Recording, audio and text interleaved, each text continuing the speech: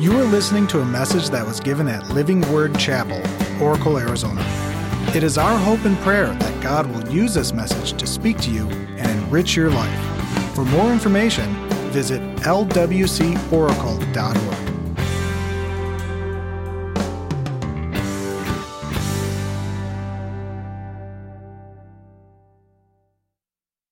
So today we're starting a journey together as a church, and I believe it's going to be one of the greatest voyages that we have been on the entire year.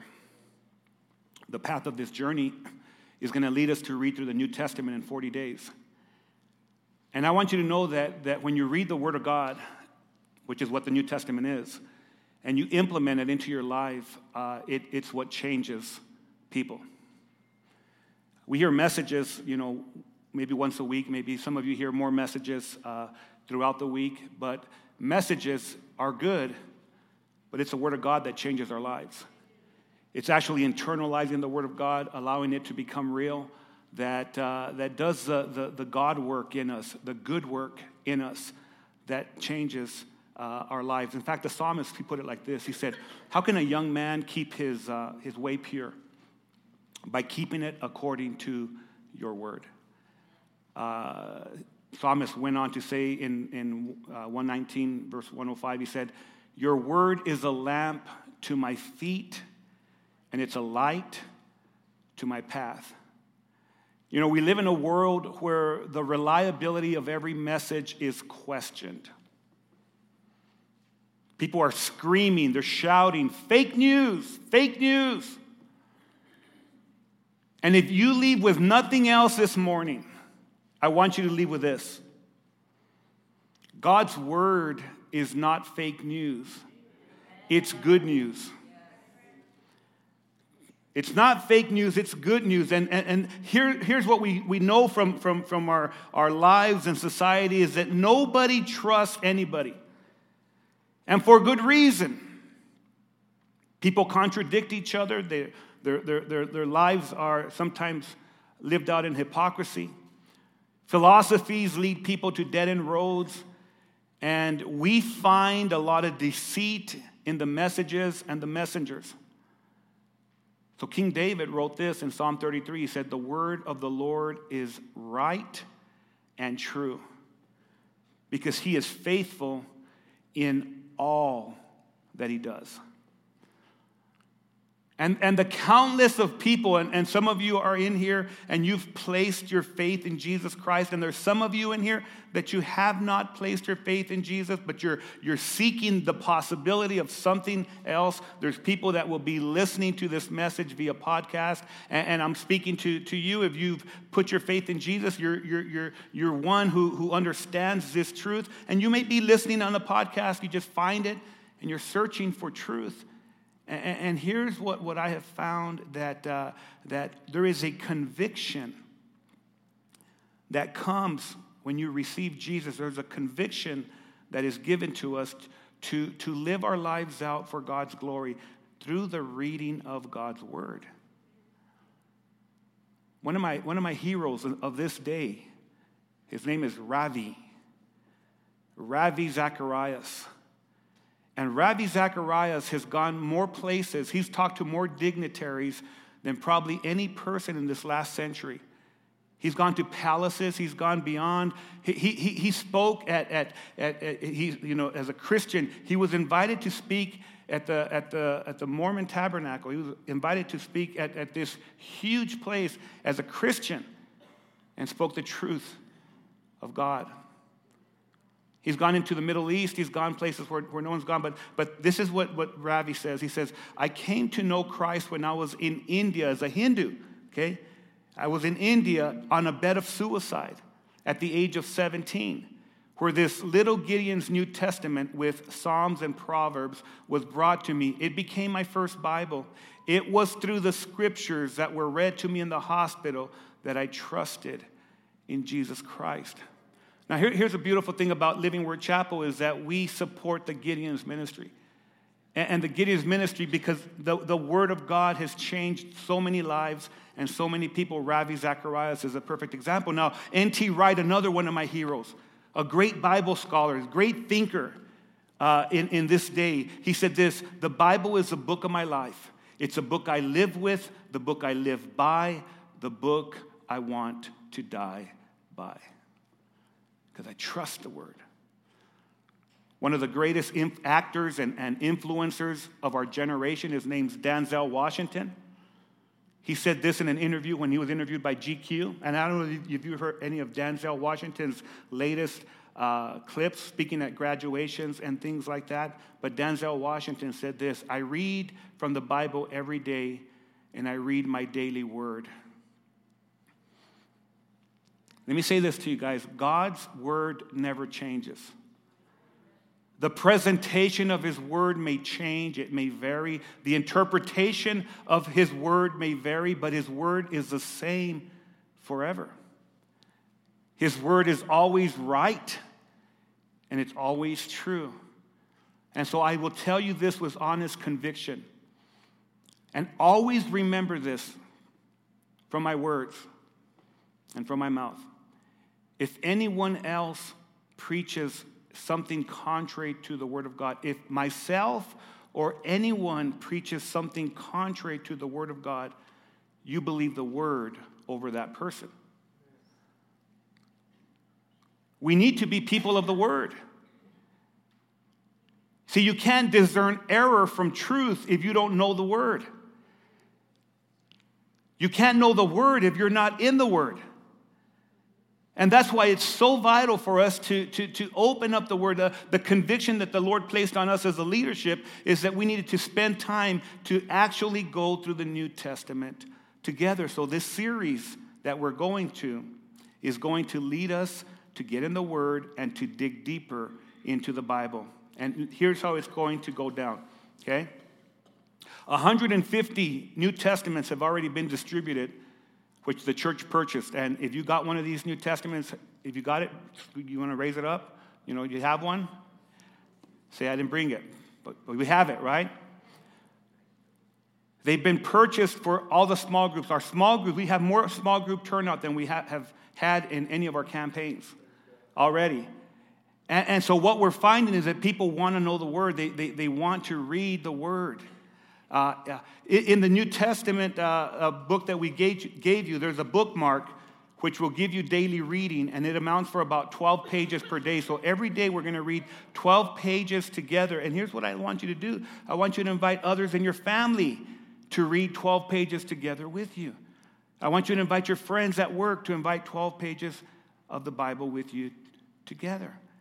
And so also, if you got one of these bookmarks, we have the new cleaned up bookmarks also in the info center, and I want you to pick one up. We also have, for those of you that don't have a book, okay, we also have some white bookmarks that are in your bulletins. Pull out your white bookmark, if you will, okay, and wave it in the air like if you really do care. All right, those white bookmarks will allow you to, or you can, not allow you, it will help you to read your scripture, your Bible, with Bible verses and things, and it'll go through the reading. So that'll help you if you don't have a book. Now, the bookmark has 5 simple questions on it for our everyday reading, and I want us to kind of grab a hold of these. I want for us every week to think about this, okay? And every day that you read, I want you to ask this question. What's something you noticed for the first time? The Bible is a living word, right? So every day it speaks to us. What's something you noticed for the first time? Number 2, what questions do you have? In other words, what does this mean? So put that down on the side or put it in your journal. Was there anything that bothered you in your reading? What did you learn about loving God? And what did you learn about loving others? And you can journal your answers. You can write them in your book. It's okay to write in your books. It's funny, in our small group this past week, we had a poll of who wrote in their Bibles and who didn't, and or wrote in their books or their Bible, and there were 2 of them that said, I never write. I just can't. I can't write in a book. So they journal. And then there's some of us that, your books and your Bible are just filled with all kinds of writing. You point here, you point there. And So it's okay, whichever way you want to do it. And so as we go into these the first part, we're going to be looking at the Gospel of Luke, and we're going to be also reading the book of Acts. And let me tell you something as we go into this sermon, okay? That the Gospel of Luke and the book of Acts were written by this doctor. He was a physician. His name was Luke. And they were actually distributed as one book. When they went out in the early century, first century, they were distributed as one book. So they would read the gospel that Luke wrote, the narrative of Jesus' life, and then they would also be complemented with this book that later on was titled The Acts of the Apostles. Some people say the Acts of the Holy Spirit. But it didn't have that name. Luke just gave it out, sent it out to churches so they could grab a hold of what it is. Now, there's a lot of things that are important to us because we live in modern society and everything has been kind of cookie cut for us. So we read our Bibles with verses. We read our Bibles with chapter breaks. There's something that you need to know, that the Bible was not written originally with any chapters, breaks, or any verses. That was added on to help. The problem that can occur when you read your Bible by verses and chapters, especially verses, is that you can pick out verses that you like and you can take them out of context. You ever heard that? You ever had a conversation that you take something out of context and someone says, well, you said this. And you said, yeah, but I said a lot of other things with it. And if you listen to the whole conversation, you'll understand that it makes a lot more sense if you just hear what I was trying to say. So we're going to be going through this first part, and as we start to read, I want to bring three things, so this is so vital, that give us great assurance of the New Testament's reliability. What you read or what you listen to should be reliable. You should trust it. If it's the Word of God, we have to know that we can trust it, and we can. And so I want us to talk to today about how reliable is the New Testament. We're going to be looking from the perspective of Luke's narrative, the gospel. We're going to be looking from the book of Acts, and I'm going to be dealing with the introductions. Because Luke introduced both of them to a certain individual whose name was Theophilus. And we'll kind of break that name up in a little bit. It's important to us. How many of you believe that everything that is written in the Bible is important? I mean, if God wrote it, if God had people write it, it must be important. So every aspect is going to be important to us. And as we read through the narrative, we're going to find that out. So here's the first part of the reliability of Scripture. It's historically reliable. It's historically reliable. Did you know that Luke, of all the Bible writers, number one, he's the only Gentile writer in the whole Bible? What's a Gentile? A Gentile was a non-Jew. Okay? So the Bible was written to and through Jews, the chosen nation of God, the chosen people of God. And so Luke is the only Gentile, and there's a lot of important things that come with that I probably won't be able to get into this week. But as we go through this, we're going to understand. So he was not only a Gentile, but he was also a physician. He was a doctor. He was trained in a Greek medical regiment. Very, very intellectual. Probably the only other one that was as intellectual as Luke was Paul. And so we find out that he was very intellectual. So a lot of his writings are going to be very, very smart. In fact, a lot of his narrative comes with a medical terminology. You find that out as you're reading the Bible. And as we read through it, you're going to be like, wow, this is so true right here. PJ was right. And I'm going to say, no, I wasn't right. God's right?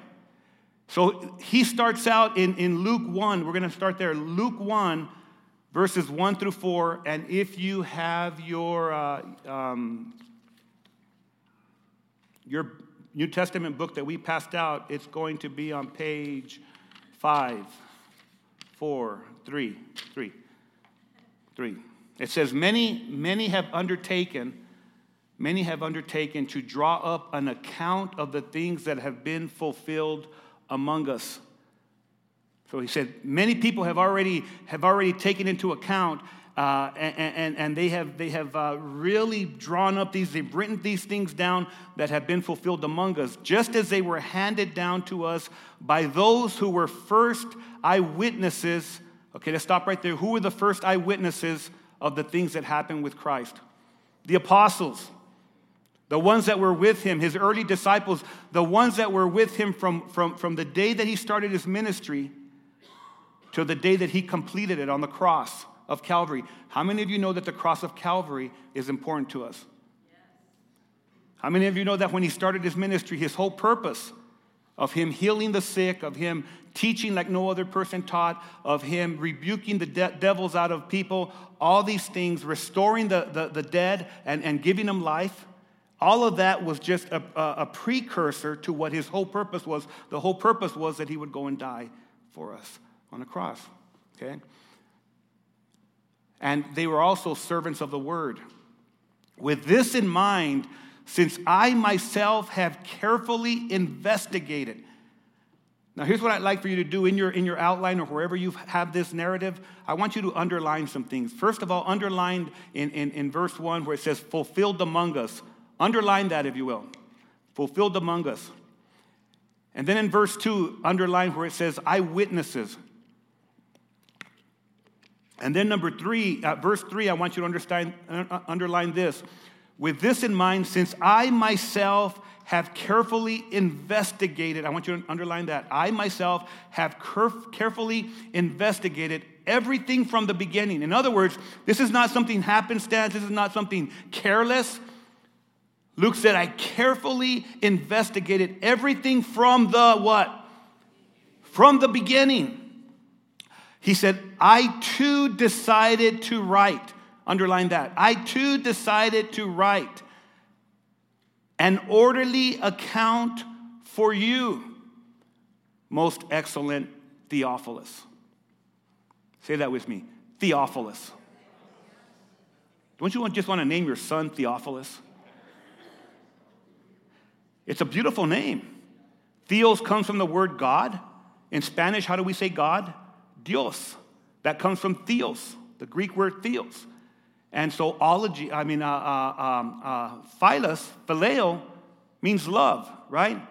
A lover of God or loved by God. That's a beautiful name, Theophilus. So that you may know the certainty, the reliability, the fact of the matter, the truth. Okay, you can underline that. So that you may know the certainty of the things that you have been taught. And the reason that this is so important to us is because in the opening statement, what you find, I had you underline them and so that you can grab a hold of this, what you find is that Luke lays out 5 successive stages of how the historical Jesus is worthy for you to serve. Here they are. Number 1 is fulfilled. You see, these things that were done are not random, they're not happenstance, but they're a fulfillment of prophecy that was given to people in the Old Testament and which are accomplished in the life of Christ. Over 100 prophecies in the Old Testament were fulfilled through Jesus Christ. History says that our faith is one of fulfillment. History says that because Christ fulfilled everything that was spoken about him, he can fulfill all the things in your life that are empty and void and need fixing. The second very important thing about history is eyewitnesses. I saw it. You're going to read in Scripture that who was in the beginning. We held him. We beheld him. We laid our hands on, our eyes on him. So eyewitness is the second very important thing about history. You can see that Luke excludes himself and points to the apostles who were with Jesus from the beginning and to his death and resurrection. And what I'm telling you, Luke is saying, what I'm telling you comes from eyewitness accounts. The third very important thing about history, right? So that's important, fulfilled. If something's fulfilled, you say, man, that was spoken. We see that it actually came to pass. Someone say, it came to pass. Came to pass. Eyewitnesses. How important is eyewitness to history? I saw it. I was there. I felt it. I touched it. I touched him. The third, research.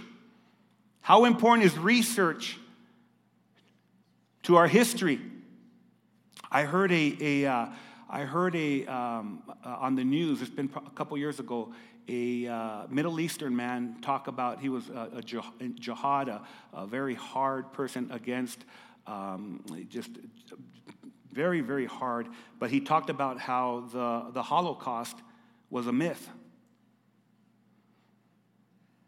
In his mentality, he had been taught, and he's teaching that the Holocaust was a myth. Was a myth. It didn't happen. They're making this up. The Jews are making this up. They're trying to make us look bad. That's why we hate them so much. But the problem with that is that if you research it, you find out that it's true.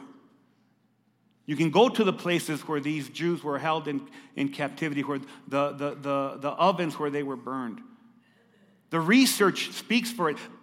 Luke teaches us he did great research. He studied. He said, I myself gave myself to investigate carefully everything that was from the beginning. How important is research? Now, the fourth thing is the writings. The writings. How important is history or the writings to our history? Can I tell you that every history book that you read has its writings? It's narrative. Did you know that?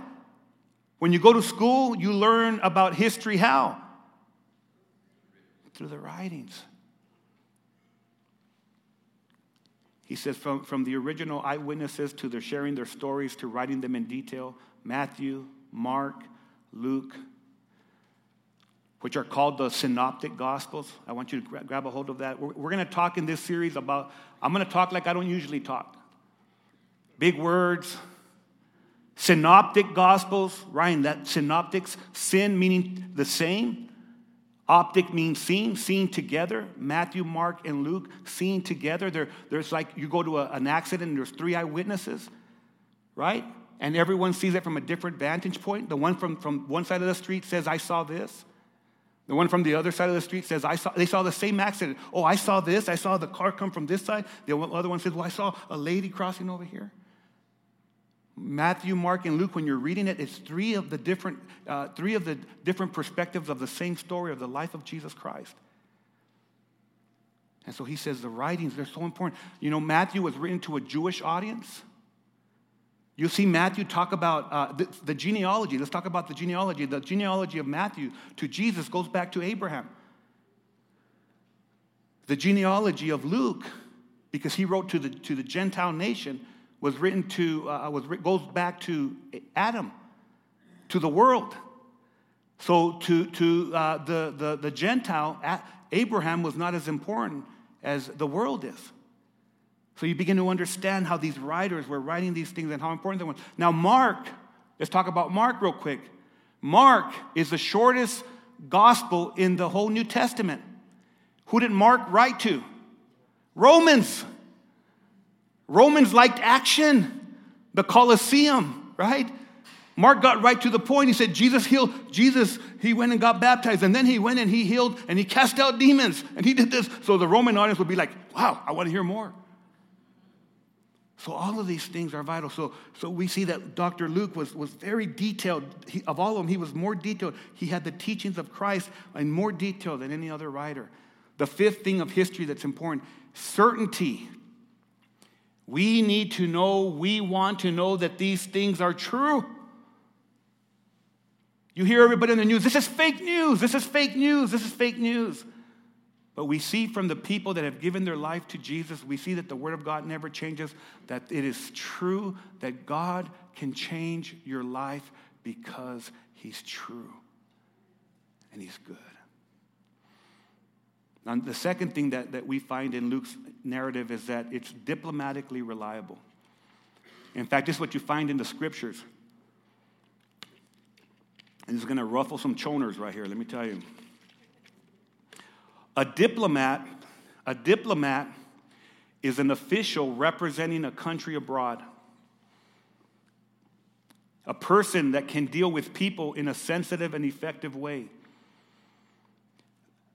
You need to know this, that the message of Jesus Christ was never made for its goal to be in conflict with or in opposition with any government. Did you know that? You know who it's in direct opposition with? The kingdom of darkness. It was, in fact, when you read the writings of Luke, you're going to see how he talks, how officials come to faith in Jesus. It's not in opposition with any government. Our message is in opposition with the devil. It's in opposition with the kingdom of darkness. Now, there may be governments that are in opposition to the gospel, but the gospel is never in opposition with government. The gospel is better for government because people who receive the gospel have transformed lives, transformed hearts, transformed minds. John Stott said this, and John Stott is one of my heroes. I don't have it on the board, but maybe second service we will. He said this. This was Luke's political apologetic. Apologetic is how we how we argue for our faith. Okay, this was Luke's political apologetic. He produced evidence to show Christianity was harmless because Roman officials had embraced it for themselves. He said he proved that it was innocent because Roman judges could find no basis for prosecution. Let me tell you how important this is. And let me show how true this is. Jesus was sent to the Roman government to be crucified because the Jews couldn't do it. The religious party couldn't do it. The religious leaders were angry with Jesus. Religion put Jesus on the cross. He went before Pontius Pilate and he went before Herod. Herod just wanted to see him do miracles, and he didn't do anything. He went before Pontius Pilate, the Roman governor, and Pontius Pilate said, I find no sin in him. He said, I will wash my hands of this man because he's innocent. The third thing that you find in this is that John Stott writes, he says, and it's lawful. It's lawful because it was the true fulfillment of Judaism. Jesus, from his own mouth, said, I did not come to do away with the law and the prophets. I didn't come to abolish the law and the prophets. I came to fulfill. He is the very reality of what Judaism was proponing. He is what fulfills what they were waiting for. You see, saved people have a transformed ideology. Saved people have a transformed heart. Saved people have a transformed mentality. I was talking to someone recently, and we were driving to California with this friend and relative of mine, and we're driving, and they were talking about these very sensitive items like abortion and homosexuality and all these things. And I said to them, I am a different person before the cross and after the cross.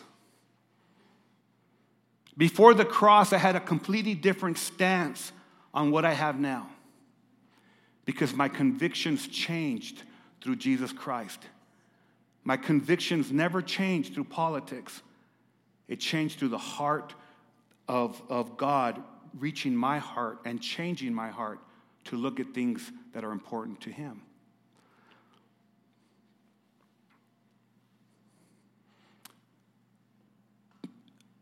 Luke wrote to this guy named Theophilus. And most scholars believe that he was a Roman dignitary. When he says most excellent Theophilus, what do we say nowadays? Excellent, what's the word, verbiage we use? It'll come back to me. We'll skip that. Most excellent Theophilus. Your Excellency, right? Don't we say that to dignitaries? Your Excellency, okay? So he writes, I too decided to write an orderly account for you, most excellent Theophilus, so that you may know the certainty of the things that you have been taught. Notice he wasn't trying to get Theophilus to revolt against the Romans. His goal was to win his soul to Jesus Christ. Now I'm going to even go deeper because you guys are going to be freaking out. Let me go deeper, okay? Paul went before 3 governors, 3 high officials, and every time he wasn't trying to revolt against the Roman government. He was trying to stand on the grounds that he was there for his faith in the resurrection of Jesus Christ. Religious people put him on trial. Religious people said, we want to kill him, right? And this is exactly what happened when he went before King Agrippa. Paul replied, he said, because Agrippa heard him, and after he talked about the resurrection, Agrippa said, Paul, you've gone insane because of your much learning. You're crazy. And Paul said, no, I'm not crazy. He says, he replied, what I'm saying is true and reasonable. Now listen to him. The king is familiar with these things, and I can speak freely to him. I am convinced that none of this has escaped his notice because it was not done in a corner. He was talking about Jesus and all the miracles that he had done and everything that people were talking about. King Agrippa, do you believe the prophets? And then he says, I know you do. I know you believe everything in the Old Testament. That's exactly what he's saying right there. Then Agrippa said to Paul, do you think that in such a short time you can persuade me to be a Christian? And I love Paul's response. He says, Paul replied, short time or long, I pray to God that not only you, but all who are listening to me today in this courtroom may become what I am, except without these chains. See, the pages of the Bible lead followers of Christ away from arguing about their government and encouraging us to spend our days praying for them. Paul said this, first of all, then, I urge that all supplications, prayers, intercessions, and thanksgiving to be made for all people, for kings and for all who are in high positions, that we may lead a peaceful and quiet life, godly and dignified in every way. Now, do you think that Paul understood the wickedness that was in the Roman leadership? Paul, he understood Julius Caesar, Augustus, Caesar, Tiberius, Caligula, Claudius, Nero. Nero had Paul beheaded. Nero had Peter crucified. Galba, Caesar, all of these there was great wickedness in that empire. And the gospel message was not for us to overthrow government. It was us to be the salt of the earth and the light of the world. Peter wrote this. He said, honor everyone. The people that you get mad at, you say, you know what, they're nothing but, I'm going to speak from both sides. They're nothing but blankety-blank conservatives, or they're nothing but blankety-blank liberals. He says, honor everyone. Love the brotherhood. Fear God and honor that Caesar that's going to kill you. Honor the emperor. And then Paul was beheaded by Nero and Peter crucified. And guess what, beloved? I know you guys are real quiet, and I'm talking to people that, guess what? They didn't put an eraser to this. They didn't have whiteout and say, oh, we made a mistake. Honor everyone except for Nero.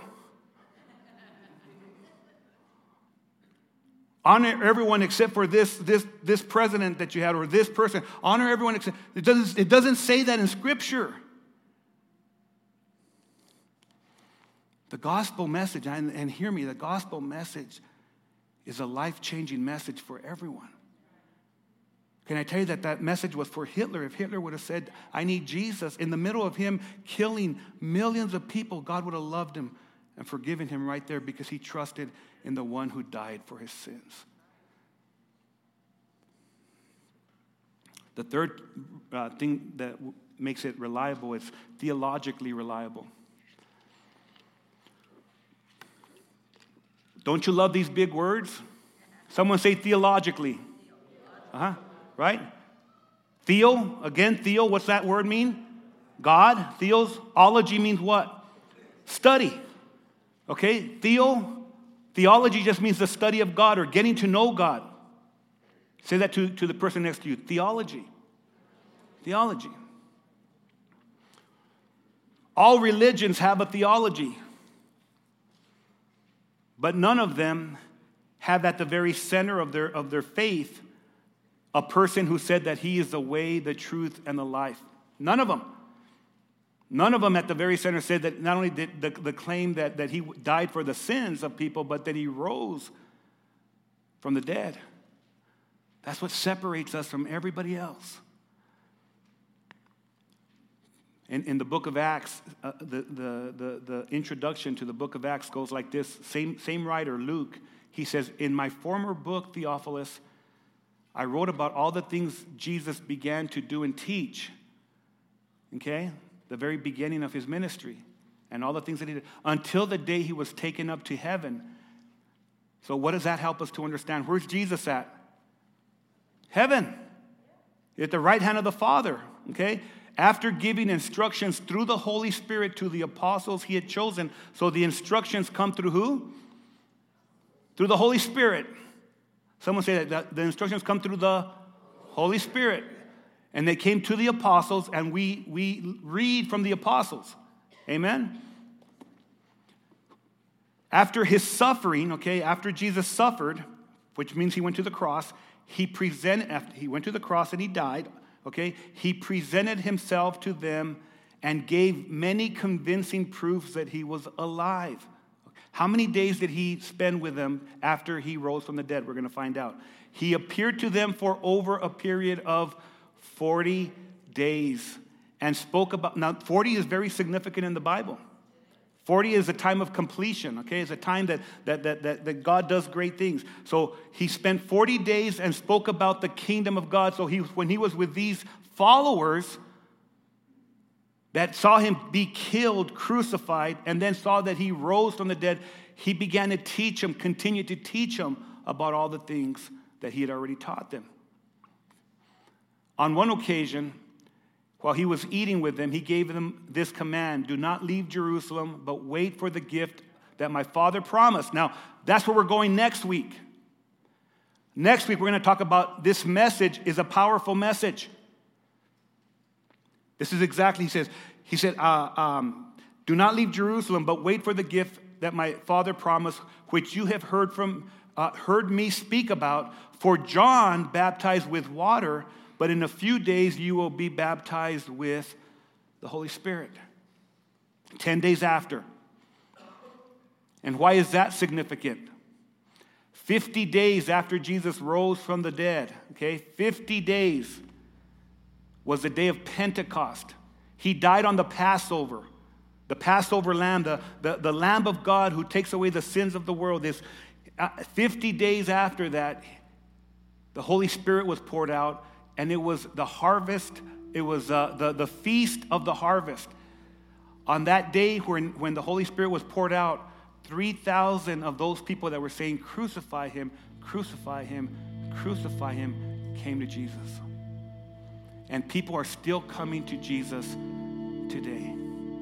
Here's some important takeaways, okay, about your reading, okay?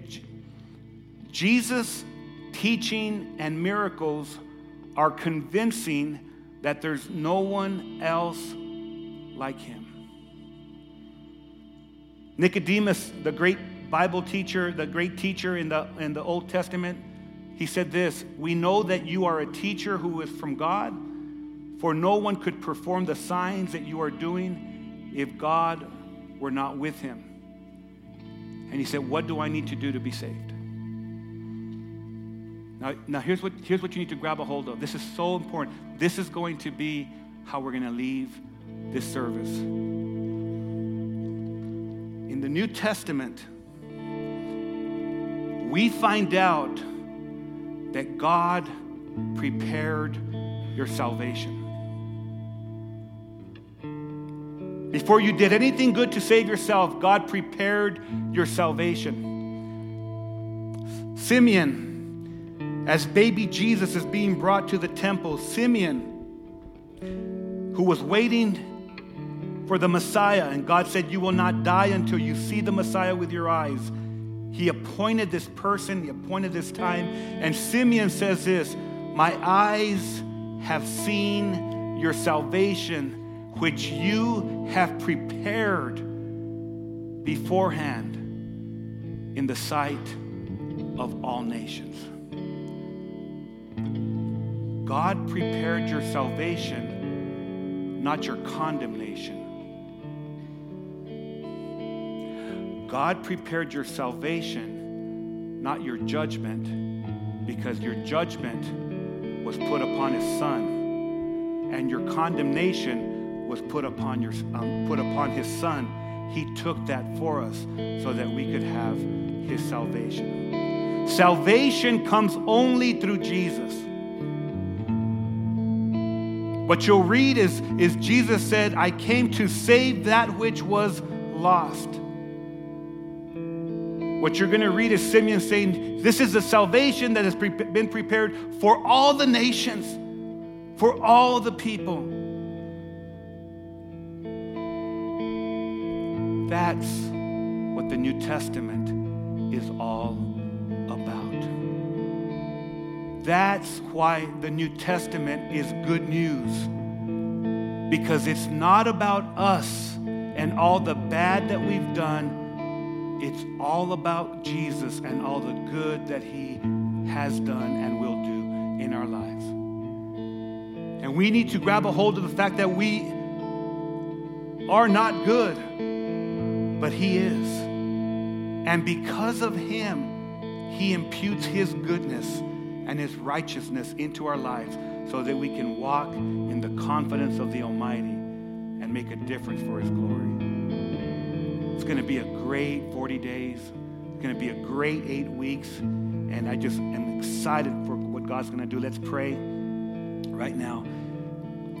Heavenly Father, thank you for giving us a Bible as a testament of truth.